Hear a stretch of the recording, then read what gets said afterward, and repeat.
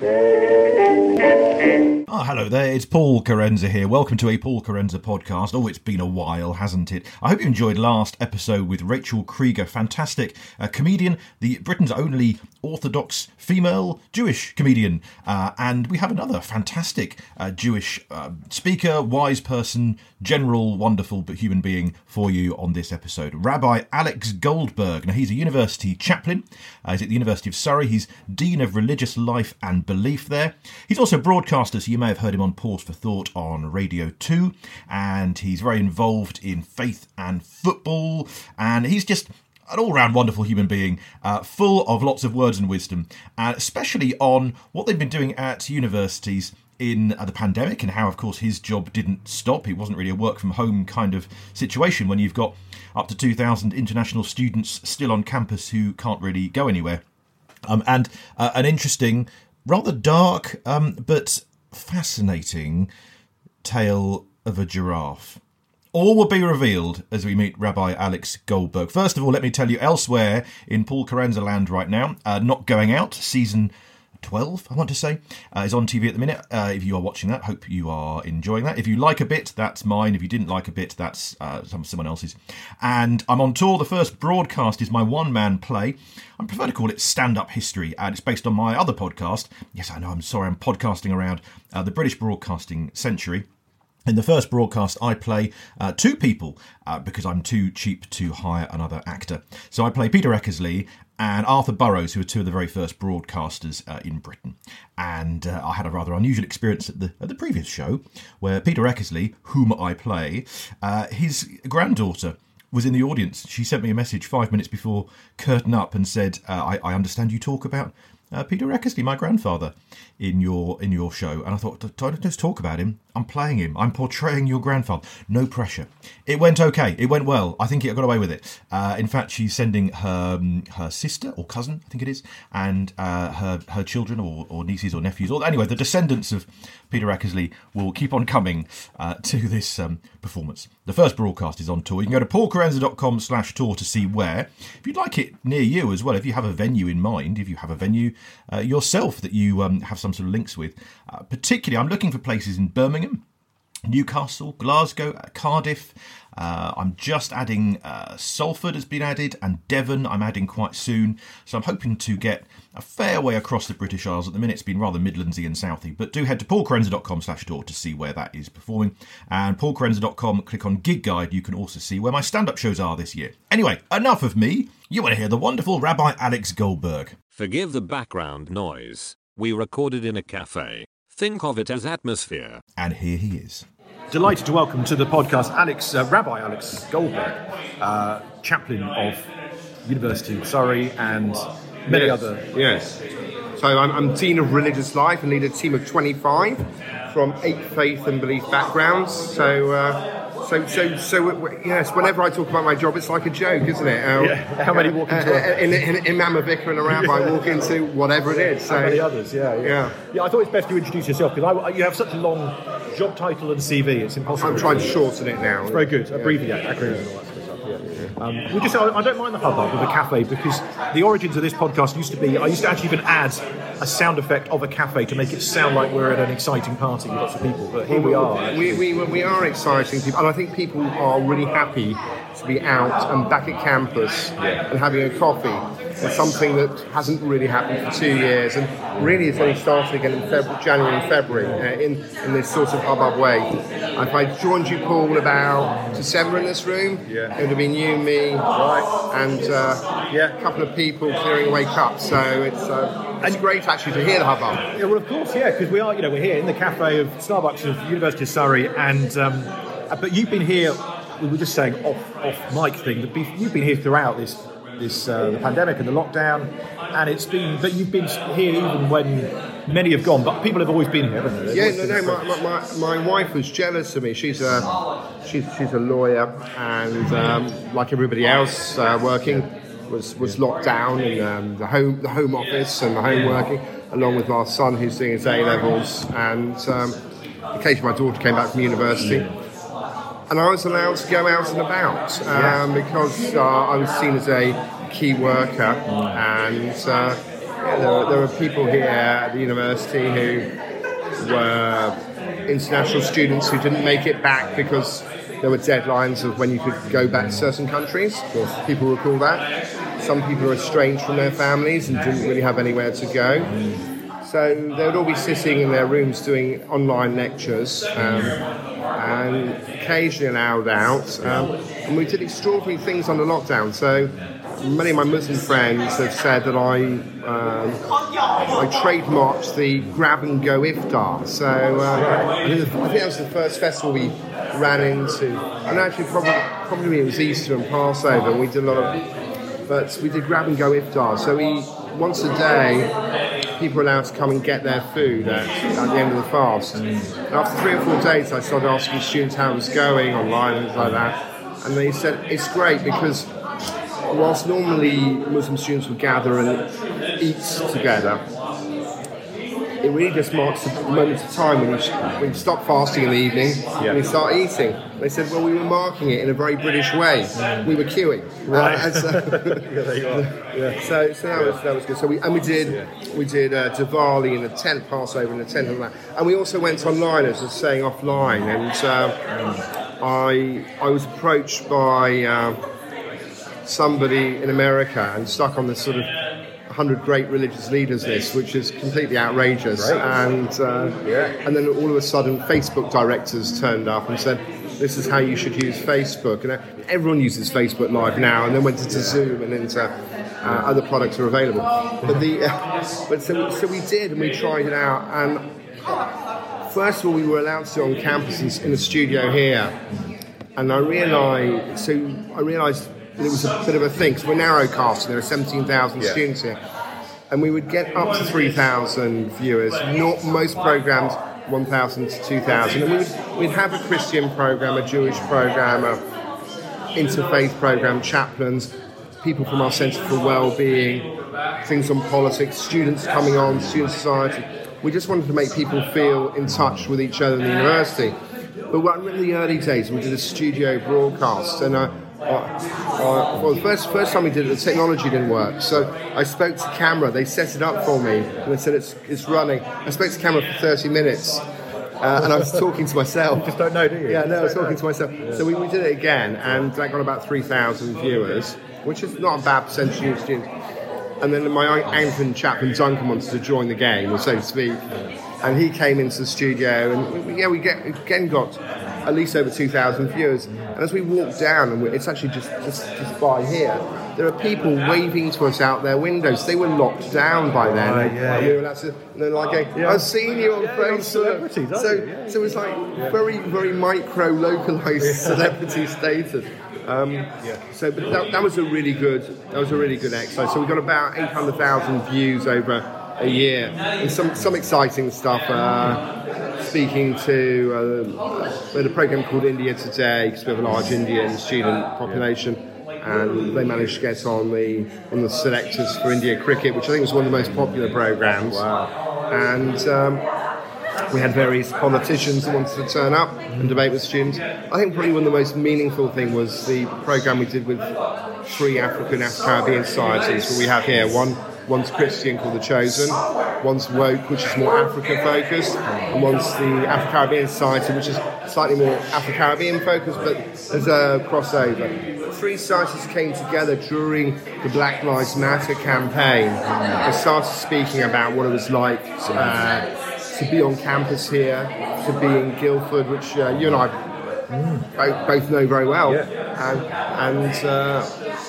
And Guildford is still, although the campus is very multicultural, multi-ethnic, multi-religious, Guildford's still a little bit behind on that, isn't it? Guildford Town Centre. A little bit behind the curve on that. A little. We've got work to be done in Guildford Town Centre in a variety of ways. Yes.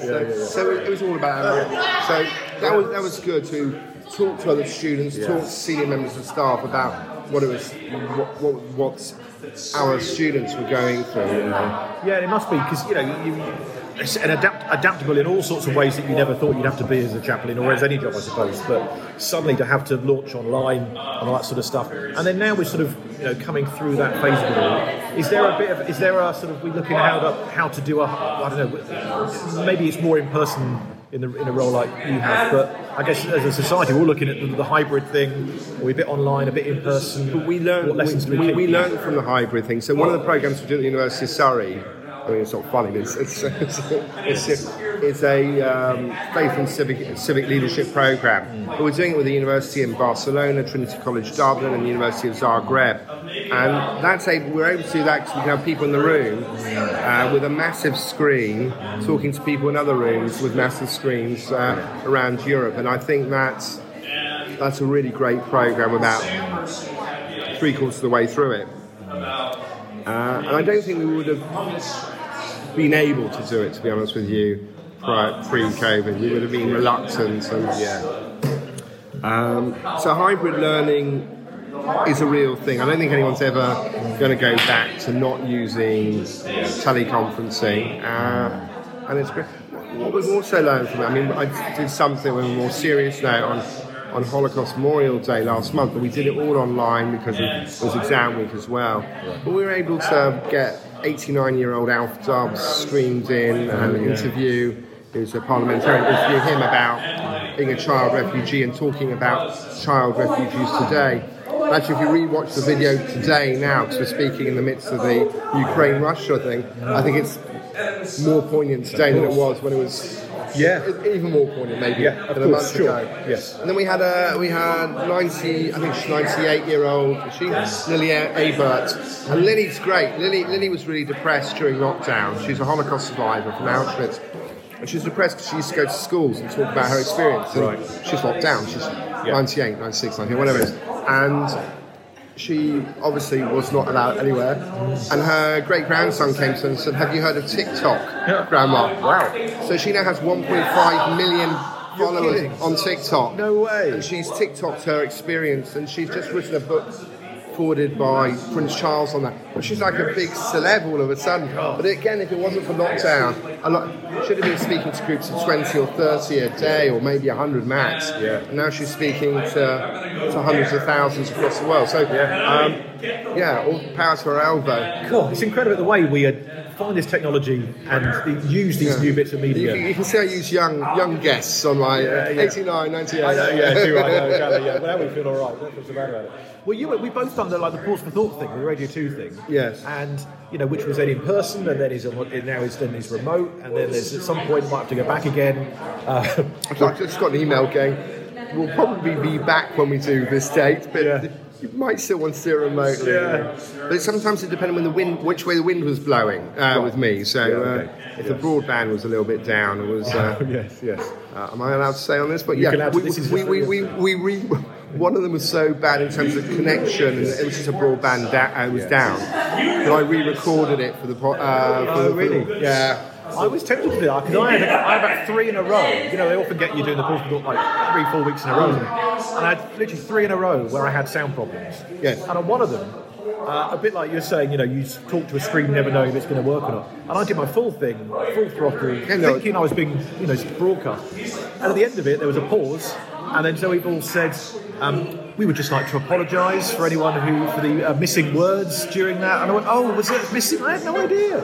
And I listened back to it, and it had this weird thing where it would, every few seconds, it would go silent for a second, and then catch me up. So no words were lost, but suddenly it would speed up my voice, so I'd be double speed for half a second. Oh, that I didn't have, no. Really weird. I don't know how it even happens. That's just some sort of weird... So I had short... A bit like the old shortwave radio thing. Oh, I know, yeah. Exactly. Going in and out of focus. It happened once, maybe twice. And I like to think that we are quite forgiving of such things. Now we are. You can turn on BBC News and see people on Zoom, contributing. We are forgiving, I hope, of these things. It's forgiving, but the technology's got better. I mean, the good old Auntie has its own web platform. That's true, that's helpful. And I ended up on, Sunday programme as well. I chair the FA's Faith and Football Group. I'll come back and talk about that another time. Yeah. But they wanted me to go and talk about football and God. And I said, they said, what's the best way to get you? I said, well, surely you have that magic website, and they go, well, how do you know about that? It's our secret, our in-house secret. I think they only give it out to Secretary of State and Prime Minister on state. Yeah. But they got me a license to Radio 4, and they go, you're allowed to go on that. But it's a very good platform, actually. Yeah, it's not bad, is it? It's not bad. I think they'll do more of that stuff. And I didn't know what a roadie mic was before lockdown, or a Blue Yeti, or a... Well, do you know the road mic? That was my very first thing. As Boris locked us all down, and all my work vanished overnight. And I thought, okay, we didn't know there'd be grants coming in and that sort of stuff. But I instantly thought, there's that Rode mic on Amazon, and it's I think it was £70 when I got it, and I checked like 2 weeks later, it was £400. It was like suddenly supply and demand. Yeah. So it's literally the only thing I bought that week, apart from a giant bag of pasta and loo rolls, was. Everyone else is going for the loo roll. I'm going for the microphone. So my microphone went through. It came here. It went to my home. I've moved homes during lockdown, so I was a bit battered. And I did a podcast with a well-known philanthropic organisation. They go, "How's your mic?" And when it's been through the wars, and they said, "Okay." And it got delivered express within 3 hours. I got a new Blue Yeti. Yeah, I need to get on a podcast like that where they'll send you kit. It was a little bit crazy that they did that. It was very nice. So I think that I think lockdown was good. I mean, one of my lockdown. I was talking about Facebook Live. Yeah. I made a mistake. Paul, you'll love this. Do you remember when we used to have to think about what to do with our hair? Okay. Yeah, so at Facebook Live, I'm obviously on the screen. We, in the Jewish religion, we tend not to cut our hair from Passover for 33 days for various reasons of semi-mourning. We're Jewish, we do semi-mourning a lot. That's great. National mourning. Something happened... Semi-mourning, you know. Yeah, 2000. Half sad. We're always upset about things that happened about 2,000 years ago. So... it's 2 hours to go from Passover. I had two things to do.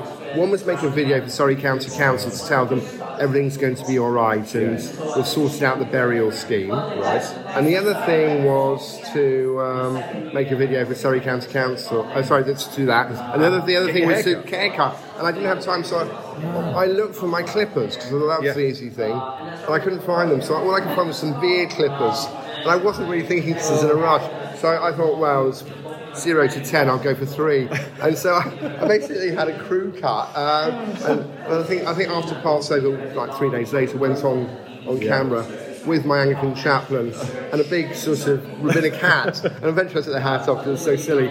But yeah, it was for a few weeks. The video is, and it's still there. Yeah. You've got the Bishop of Dorking, the Imam of Woking, and then me. And I look like a heavy from a nightclub. With a crew. There's a sitcom in this. I'm sure of it. There is. The saddest and yet, a sad moment, but quite, if you think about it, quite funny moment was those three people were asked to support Surrey County Council in some of the ethics and morality around COVID, and one of these things they phoned me up about was what to do in terms of mortuary. Sadly, we had victims in Surrey who died, and they wanted to have a separate mortuary. And the Royal Surrey County Hospital is right next to the university, and we have a vet school. So we have a vet's mortuary, a very big state-of-the-art mortuary for animals. So I get a phone call from Surrey County Council, the head of emergency contingency of police, ambulance, hospital, saying, do you have any ethical problems using a vet's mortuary or animal mortuary for human remains? And I stopped and paused and went, thinking this would not be a problem. I said, well, it's always, of course, I was kind of half joking, you've removed the giraffes. Because we have a relationship with Marwell Zoo, so the good old once the giraffes are no longer of this world, they get given to our students to learn about giraffe medicine. Is that right? That's true. I'm thinking of vet stuff being like rabbits and dogs. Well, they do that, but the Marwell thing's great because they can have if you go up in the one of the buildings, you'll see the skeletons of an ostrich and I think a rhino. They died of natural causes, but their bodies are handed to the students. So they must have a very big freezer for a giraffe. Well, it's a huge freezer. Wow. And I was phoned up, but I thought that was it. And 3 weeks later, somebody from our estates department, they run the buildings and maintenance and grounds here, phones me up and goes, Rabbi, I just want to phone you. And the guy goes, and so it's not sorry, counsellor. Rabbi, I'm reporting back. We have removed all the giraffes. The giraffes have gone. Oh, really? Oh, wonderful. I'd taken it there was a given, but the lockdown was a very strange time for members of the clergy. People still needed to do birthing ceremonies. When you got 3 weeks out of lockdown, people would hurry up their weddings. Yes, of course. Yeah. I prepared speed weddings. I prepared somebody met somebody at the beginning of lockdown. They were wanting to get married. Jewish tradition, they need, I don't know, I think they do in a lot of traditions, they need to pick a rabbi to give them a course in... the marriage course. So I ended up doing that, and they ended up getting married. Well, one of them lived in Austria, so they ended up marrying in a place called Judenplatz, which means Jewish Square, in Vienna. And they think it's the first outdoor wedding there in 600 years. So, wow. Yes. They weren't even sure about it when they did it. And one of the policemen came up to them. They thought, oh, that's the end of it. Wow. And the policeman goes, is this a wedding during COVID? He goes, yes. And he goes, and it's a Jewish wedding in Judenplatz. He goes, yes. Can I watch? So they thought, well, that's probably permission, isn't it? Yeah. Well, you know what? I wanted was after an insight into the life, the unimaginable life of a chaplain. I never thought, giraffes in freezers. Giraffes in freezers, yes. And, police, the most unusual weddings that police haven't seen before, and all sorts of things. I suppose it's a constant surprise, and you've been here for some time, haven't you, doing this job? I have. Well, I've done this job for 3 years, and I had a job before that, but I was always a part-time Jewish chaplain. Well, I haven't always since 2003, and my seat chaplain Bahadur tells me he once said, "Oh, never mind about 2003," and we got the Catholic chaplain a year before that. He goes, I came here as part of the IT department in 1979. Wow. So I beat you all. I didn't know there was IT in 1979. I know there was. I'll tell you how I know there was. Because I turned around to him and said, well, actually, Bahadur, my mum did her master's, because I said in Guildford, in 1979. And I was a little boy going around this place on a BMX, so... there you are. Tied. Call it a draw. But the IT in those days was these huge computers. They'd take up a room and they'd print off. I mean, what you can basically do on a calculator. That was computing in the 70s. We'll wrap up then. But two questions then. Yes. One is, what's ahead for you? Can you predict it, or are you now just thinking life is unpredictable and we'll just embrace whatever happens? Life is totally unpredictable. I think I'm allowed to say this on your podcast. The United Nations have asked me and the University of Surrey to pilot a United Nations Faith and Rights course. That was a little bit unpredictable. That happened in the last few months by accident, and we actually look. I think, like everybody else in the sector that we're in, we are reassessing what to do. It's very strange. People are coming back into rooms. Whilst we had these huge, massive tents to pray in, and we had the biggest COVID-friendly space in the south of England at one point. So we're now shrinking people back into normal spaces as social distancing sort of gets a little easier. So we're hanging our way there in 2 weeks' time. And I hopefully... I like things in person. I like to meet people in person, and I don't think this, as you said, this online thing will ever end. And I think it's learning from what we did then, learning the possibilities of what we did then, and also realising that chaplaincy is great in a crisis. We're brilliant. That's why we're there some of the time. Of course. Everyday crisis. It might be a bereavement. It might be your exams going wrong. It might be trouble with your tutor or whatever it is. That's the everyday crisis, but this is a major crisis for everybody. People are knocked down. We met students who were solo locked down for 100 days. That's solitary confinement, basically. So we're going to have to get used to being in a normal situation again. A bit of recovery, isn't there? A bit of recovery, Looking back, And my second question then is when BBC Radio 2 say, you can come back to the studio if you want, or you can stay at home. What are you going to do? Because I'm on the fence. I mean, I want to go back, and I like being face to face, but London's a long way, isn't it? You know? So when I used to do face to face before COVID, I was living 30 minutes from Wogan Towers, as I call it. It's Wogan House, where Radio 2. So I don't know how far are we. How far are we, Paul? I don't know. Hour and door to door, hour and a half maybe. Well, so I do the early slot, so hopefully it won't be an hour and a half. Otherwise I'll be getting up at like 3. Call it an hour. So I think I want to go back and. It's nice to see people. Also, it's nice to have an engineer there who can help make sure they get it. If it goes wrong, it's their fault, not our fault. I do the Vanessa show. I like chatting to Vanessa in the morning.